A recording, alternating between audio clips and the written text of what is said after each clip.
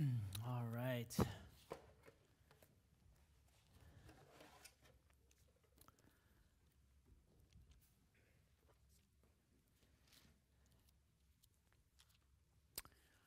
All right. Good morning. It is so good to see all of you here.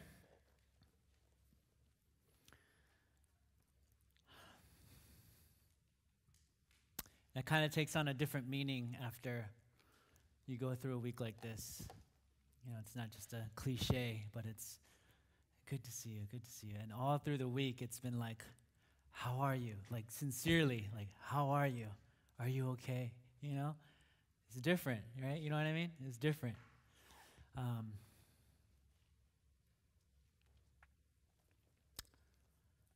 So,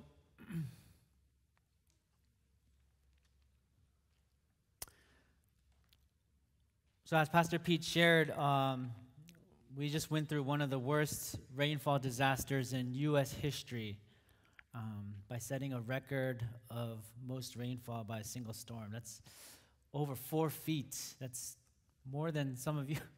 Just kidding. Everyone's 4 feet high, right? That's over 4 feet. Yeah,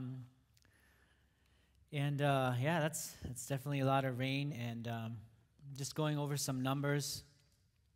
The number of people displaced, they had to leave their homes, or they're not in their homes or have not been in their home at one time or another, more than 33,000 people.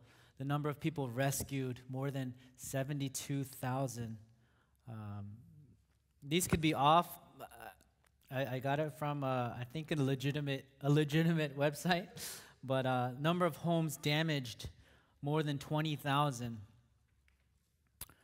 Even just around my neighborhood, going through one of the nearby neighborhoods, the damage is just astronomical. Like every home, just a huge pile of drywall, flooring, beds, couches, furniture, all sorts of things, and it's just a sad sight to see. Fences, all the fences being knocked down. And this one kind of hurts a little. Number of people who died, I think it's at 46, and the authorities are just afraid of how many more bodies will be discovered as submerged cars and homes. As the water recedes, how many more bodies will start floating up, and they're afraid of that. But yeah, young, little ones, old ones.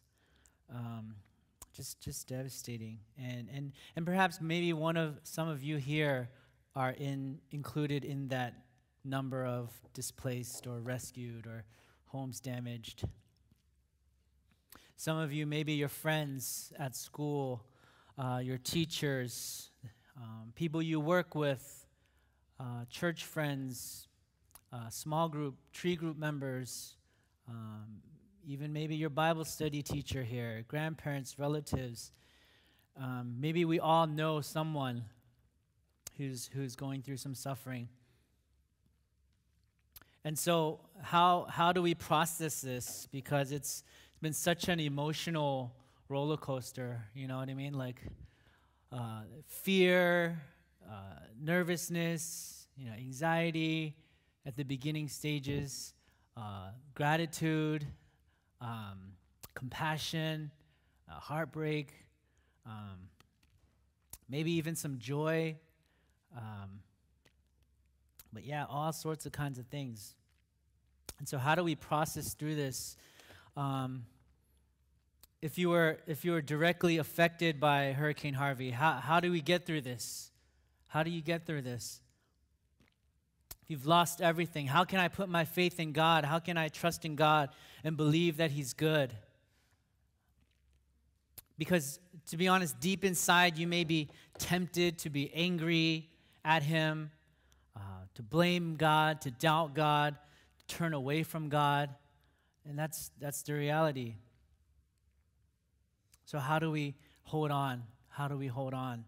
If you weren't directly affected by the storm, how do we answer those who do not have faith in God? How do we tell them to believe in God and to trust in God? How do we encourage those who are suffering to put their faith in God? Because it's easy to be comfortable. It's easy to just not get involved. It's easy to stay back and just watch the tragedy go on. It's easy to be selfish and just say, hey, I'm okay. But how can we be the church? How can we not miss the opportunity to make God known and point others to Him? How can we do that as followers of Christ? So I want to go over just some tools to help us, and we're going to turn to Romans 8, chapter 8, verse 18 to 25. Romans 8, 18 to 25.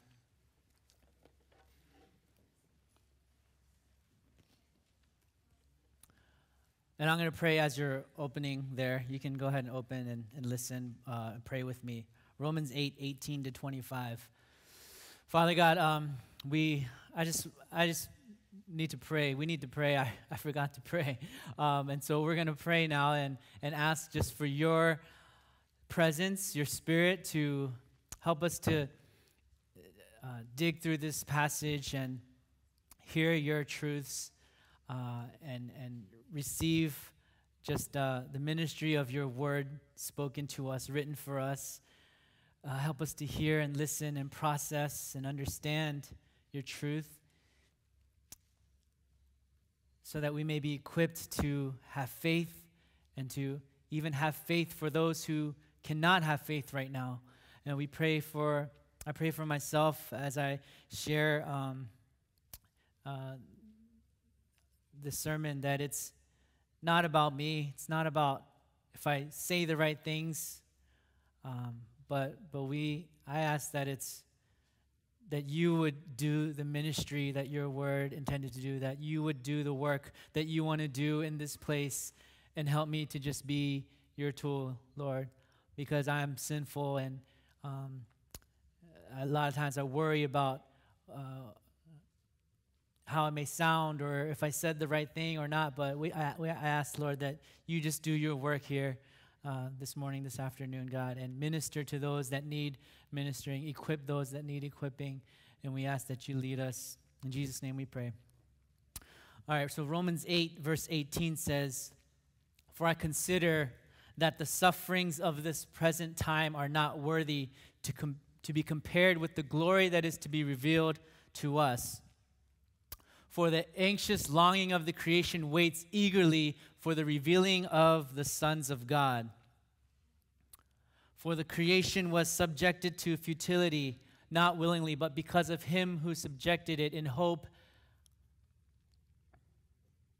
that the creation itself will be set free from its bondage, its slavery to corruption, and obtain the freedom of the glory of the children of God. For we know that the whole creation groans and suffers the pains of childbirth together until now.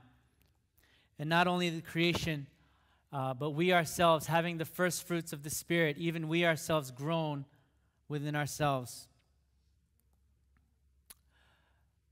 For in hope, waiting eagerly for our redemption as sons, the redemption of our body. For in hope we have been saved, but hope that is seen is not hope, for who hopes for what he already sees. But if we hope for what we do not see, with perseverance we wait eagerly for it." Sorry, I had a different translation, so I was reading off the screen.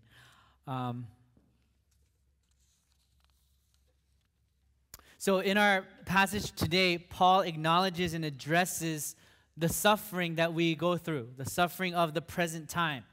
And at the time, the people he was writing to, the Christians in Rome, were going through tremendous suffering through persecution for their faith, for having to be followers, for being followers of Jesus. They were thrown to the lions, burned to death, heads were chopped off.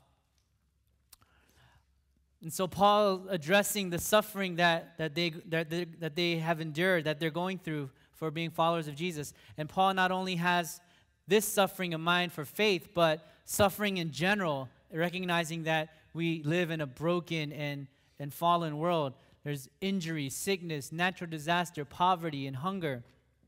And so what does he encourage the church in Rome to do? What does he encourage the church today to do? What do we put our faith in? Or how do we have faith? How do we have hope in the midst of this suffering? What will get us through Hurricane Harvey? And we start with verse 18. For I consider that the sufferings of this present time are not worth comparing with the glory that is to be revealed to us. The sufferings of the present time are not worth comparing with the glory that is to be revealed to us. And so, though we suffer now, there's a future glory. So Paul, the Apostle Paul is giving us how to endure the suffering. That this suffering, this temporary present-day suffering shall pass, and something eternal and glorious awaits. Something far better. At Christ's return, our complete transformation to a state of splendor, radiance, and magnificence and beauty is coming. The glory is coming. Perfection is coming. Redemption, restoration of this fallen world is coming. Healing is coming. And so imagine Paul is holding a balance, what do you call it? A scale, a balance scale, right? Where there's two plates and there's something in the middle, and you see what's heavier, right? Imagine Paul is holding this balance with two pans on each side. In one pan he places our present suffering, in the other the future glory. Present suffering, future glory. And he says the pan in which the glory has been deposited outweighs the other one by so much that the heavier pan just drops automatically, quickly, immediately to the bottom, right? So our present sufferings, be they ever so many and severe and painful and real, fade into puniness, smallness, and nothingness when compared with the glory that is to be revealed. The glory that is to be revealed is so much weightier, far better than the present suffering. And so that is how he's asking us, encouraging us to view this suffering in light of the future glory. Because, you can put anything else, you can put something else in that pan. You have your present suffering. That's true for all of us. One day all of us will suffer. But then what you want to put in that pan to compare it or to go through that suffering is really up to you. The passage here encourages us to view suffering, compare it in light of the future glory, the weight and the awesomeness of the future glory. But what do you have in that opposite pan opposite to your suffering? Do you have something to cling on to put your faith in that is so marvelous and far outweighs your present suffering that your suffering will one day be far forgotten because the glory is so good? What is your faith in? What are you clinging to go through your suffering? You can put your faith in God and His promises or put your faith in something else. But both requires faith. To put it in God or to put it in something else. You're still you're still activating faith in something. Believing in God or not believing God, both are risks. But I challenge you, by not believing in God, does that make the suffering go away? Maybe temporarily, but the problem of suffering still exists, and you just end up dealing it with different things to put in there. How am I going to deal with the suffering here? What's going to outweigh it? It doesn't make the problem of suffering easier if you choose not to believe in God, because that problem is still there. So, according to this passage, let's believe in the future glory in light of our present suffering. So what does it teach about this future glory? What does this passage teach us about the future glory? This glory is the glory that we groan for, that all creation and we ourselves groan for it because the world is not the way it's supposed to be. So the glory The future glory is glory that we groan for because the world is not the way it's supposed to be. Secondly, it's the glory that is for our good. It's the glory that's for our good because we're not the way we're supposed to be. And thirdly, it's the glory that is our hope. It's the glory that is our hope because the way it's supposed to be, indeed, that day will come. All right, so first, the glory that we groan for because the world is not the way it's supposed to be. Right? So it says, all creation waits with eager longing for the revealing of the sons of God. All creation waits with this longing for this glory, the revealing. And this glory is about the revealing of the sons of God. Right? The glory of the children of God.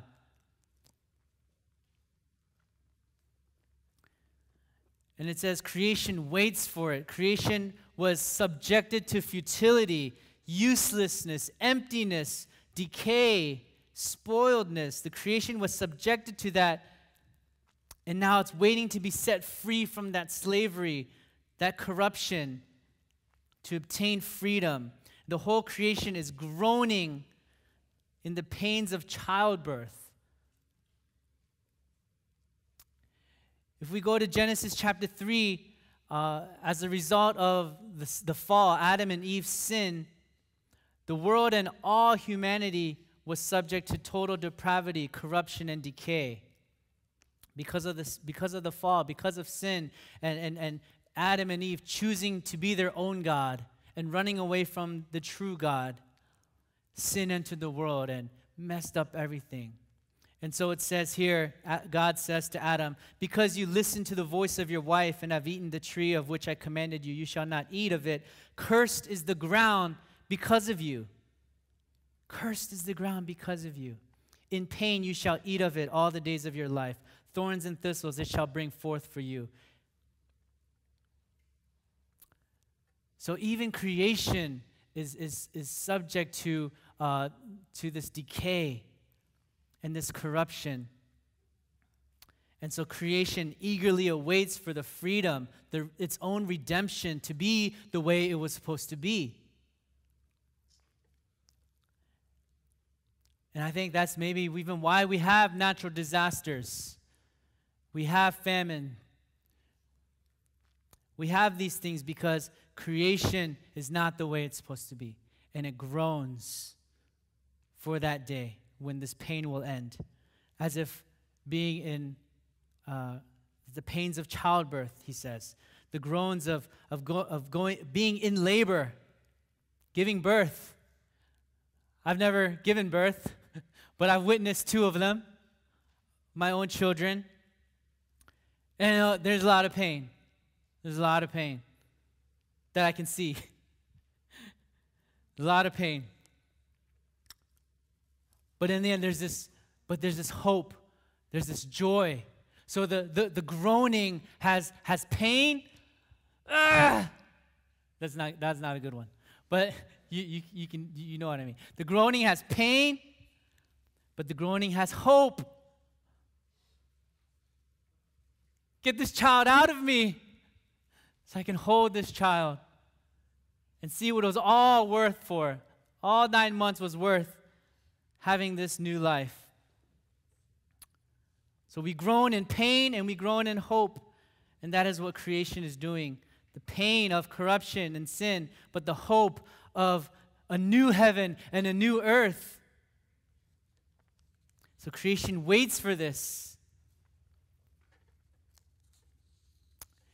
And the passage also says that at that time, there will be a revealing of the sons of God. The revealing of the sons of God. At Christ's return, God will show all the world who his sons are. The complete restoration and redemption of his children. That's what we wait for. And when he uses the word sons of God, it's not about gender. Boys are better. Nothing like that. Right? We're equal in value and worth before God. But why does he say the sons of God? Because at the time, sons had legal standing of receiving the inheritance from the father. right? So when he says the revealing of the sons of God, he's talking about all his children who will have that position of receiving the inheritance. It's positional. God will reveal these men and women, his children, who are my heirs, who have been adopted by me, who are my children, and the work has been done. And his revealing of his sons will show how much he loves his children, how much he takes pride in his children, and he'll reveal them publicly. These are mine. Just as when Jesus was being baptized by John, the heavens opened and God said, "This is my beloved Son. In him I am well pleased." And he was proud. He's like, "This is my Son."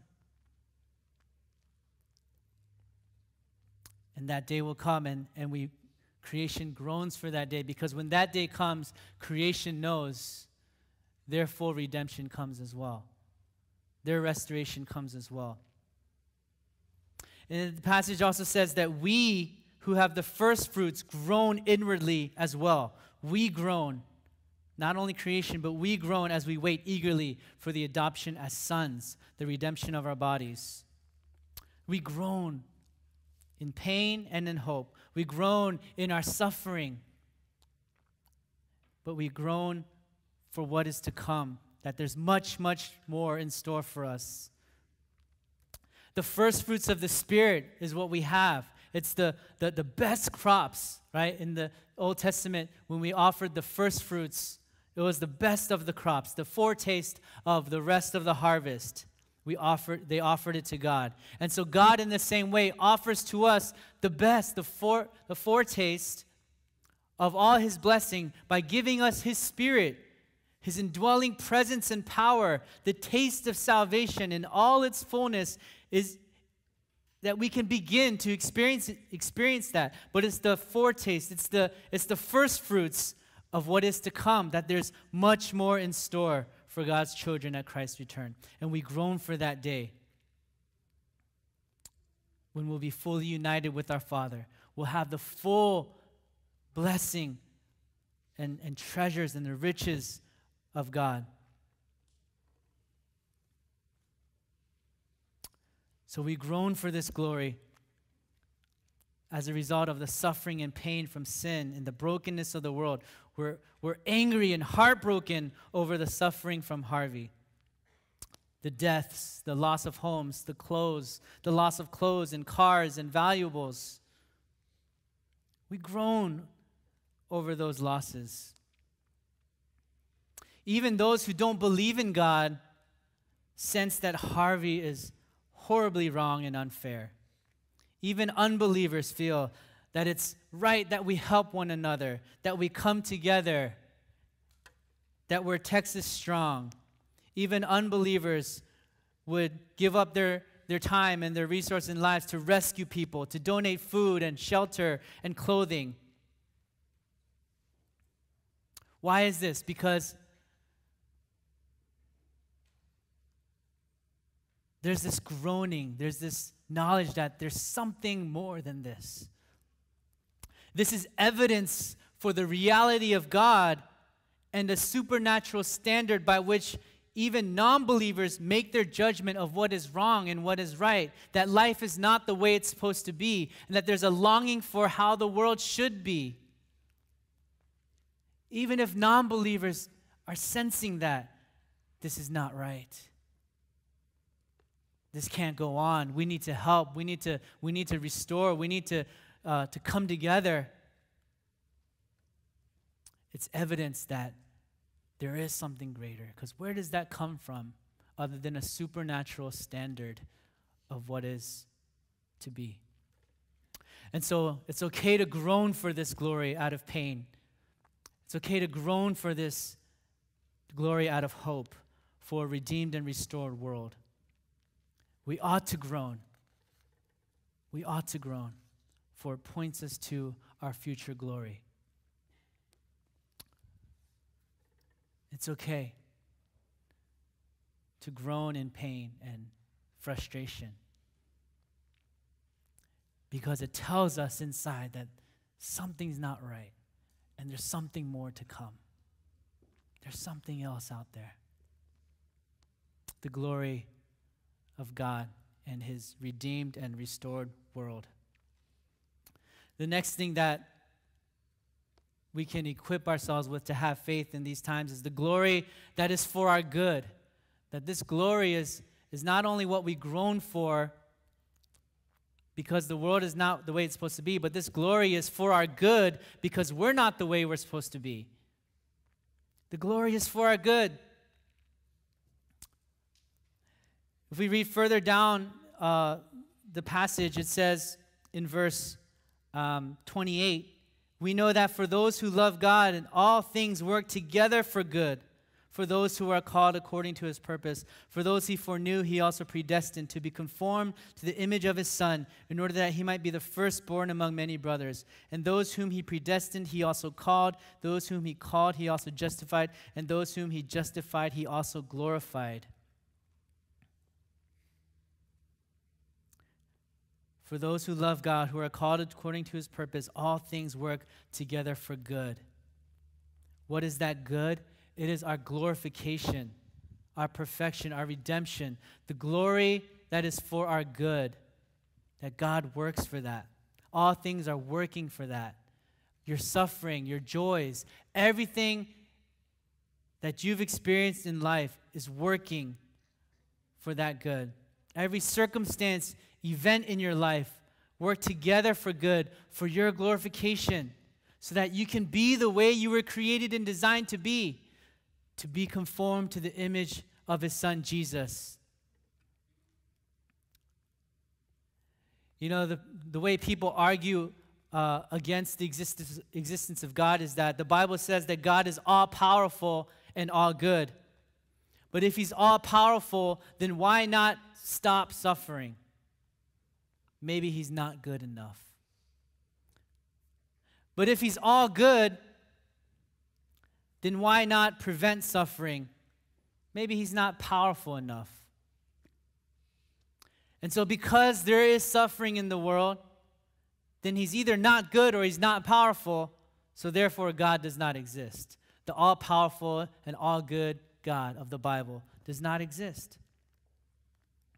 But this argument has a limited definition of what is good. The atheist who uses this argument says that what is good simply means that we shouldn't suffer. It's a limited definition of what is good. Good equals not suffering. But it's an unfair argument,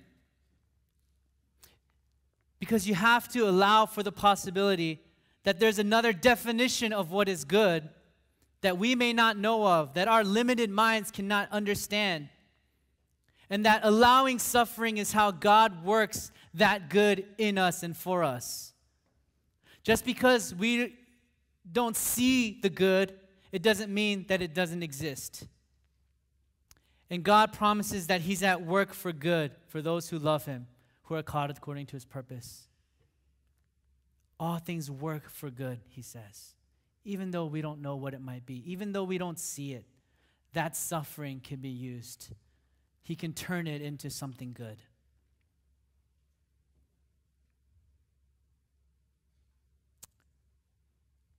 And what does good mean? We go back into Genesis again. When God created the world, he said, the light was good. The day and night were good.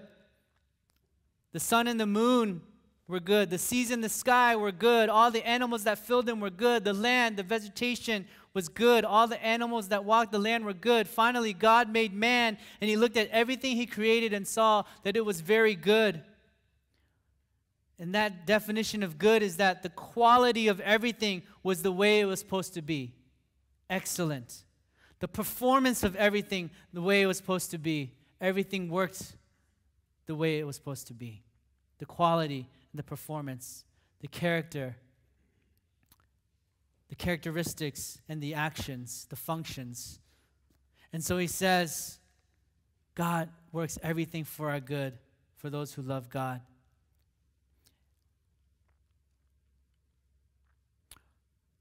For those he foreknew, he predestined, he conformed to the image of his Son.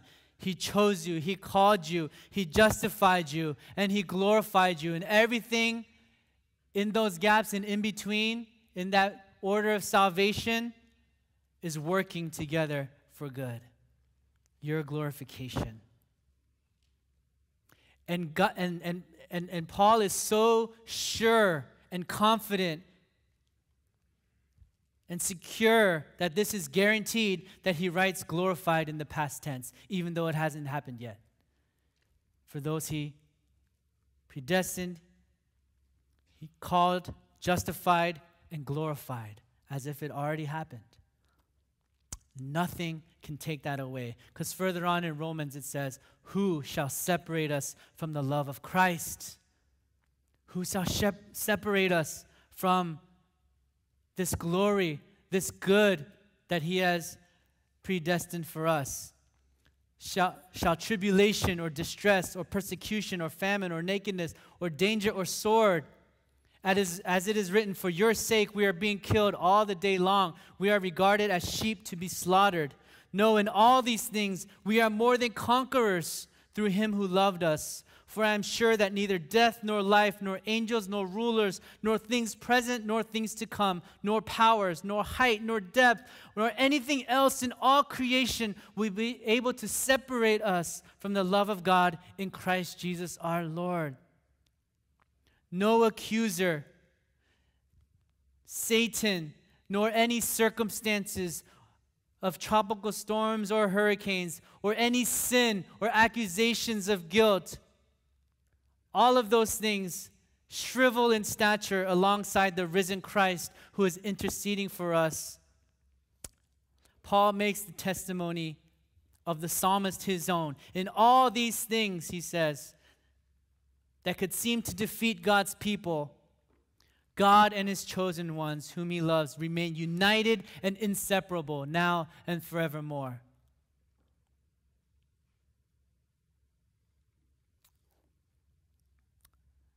That glory that is being worked, all things are being worked for that, for you and for me, even Hurricane Harvey and the suffering that we go through. Nothing will take away the love of God and his promise to bring us into glory, into full redemption as sons. And the last thing I share is the glory is our hope. The glory is our hope because everything will be the way it's supposed to be. Our suffering will end.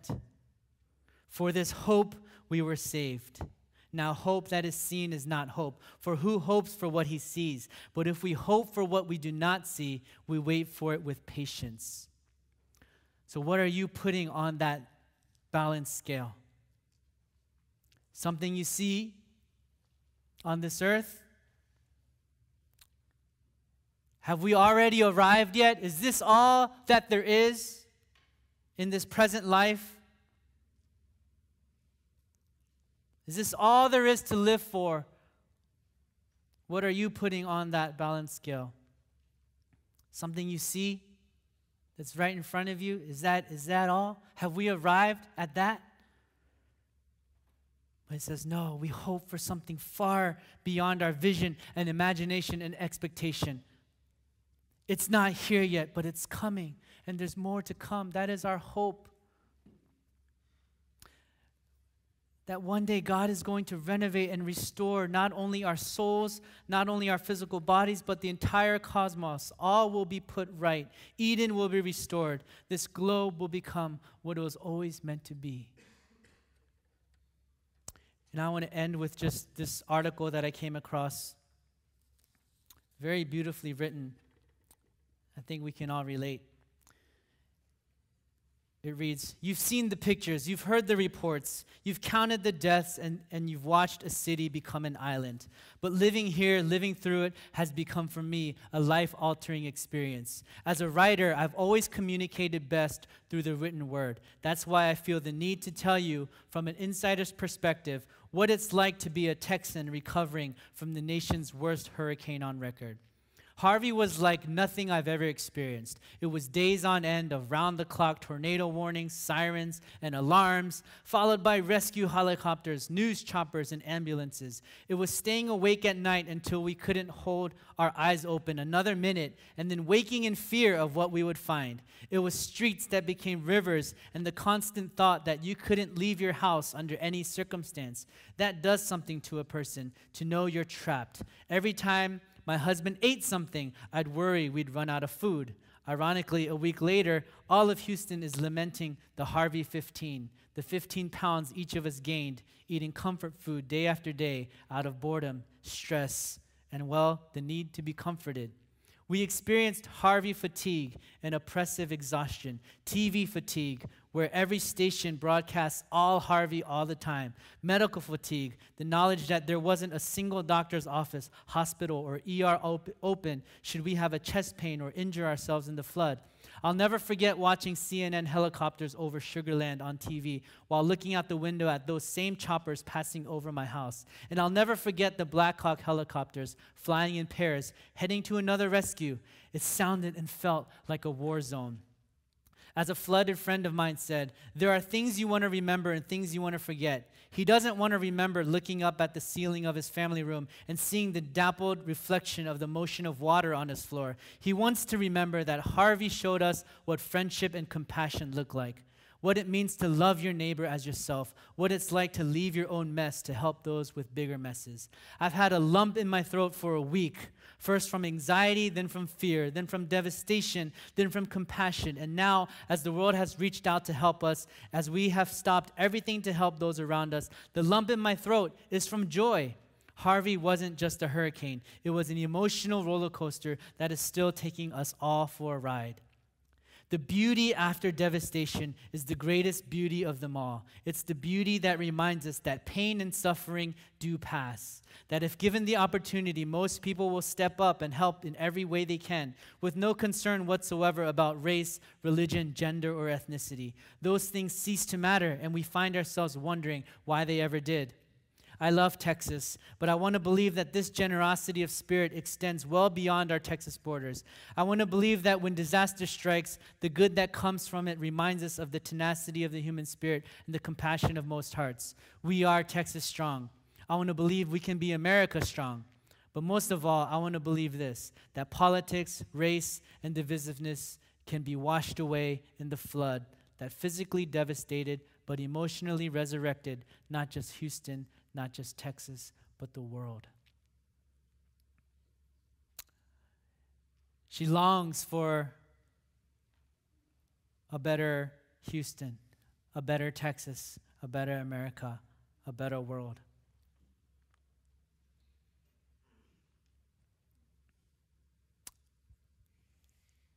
And it's possible, but not just because we hope in that kind of a world, but because we believe in the one who can make it happen. That world is possible and will one day come because Jesus so loved you and me. He came to save us from a life in a world of decay, bondage, and death. So he entered our world of suffering and took upon himself the worst possible suffering we could have had. The wrath for our sins, the penalty and punishment for our guilt. He paid the penalty in full and rose again and sits at the right hand of God. Jesus Christ, our Savior, will one day return. It's because Jesus gave up his life and entered our suffering and so loved you and me that he came to put an end to that suffering. He took our death. He took our hell. He took our shame so that suffering can end without God having to end us. He is our Savior. He is Jesus. And through him and only through him, we have this hope of a new heaven and new earth, a perfect kingdom, a restoration of all that you've always wanted, that every horrible thing that has ever happened will not only be undone and repaired, but will in some way make the eventual glory and joy even greater. Let's pray.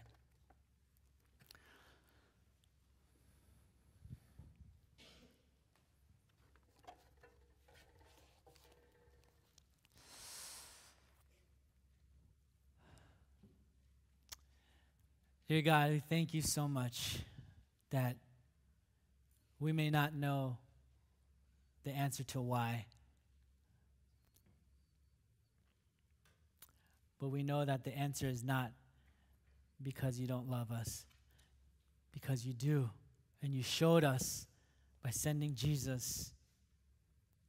And because of the cross, because of the resurrection, we can make it through, because we have evidence of your love, that you care about this world. You care about us. And you've come to rescue us, that you will one day make all things new. Thank you, Jesus. Let us cling to you. The glory that far outweighs the present suffering, that suffering becomes nothingness, insignificant compared to the glory that is to come. Let us hold on in that faith, in what you've accomplished. Thank you so much. Lord, we pray for those who are hurting. May we hold on to this hope. May we pass on this hope. May we live out this hope as a church. May we represent this coming kingdom, so that this hope may be for Houston, that all will turn to you, God. Use us, lead us, and work in us, through us. In Jesus' name we pray.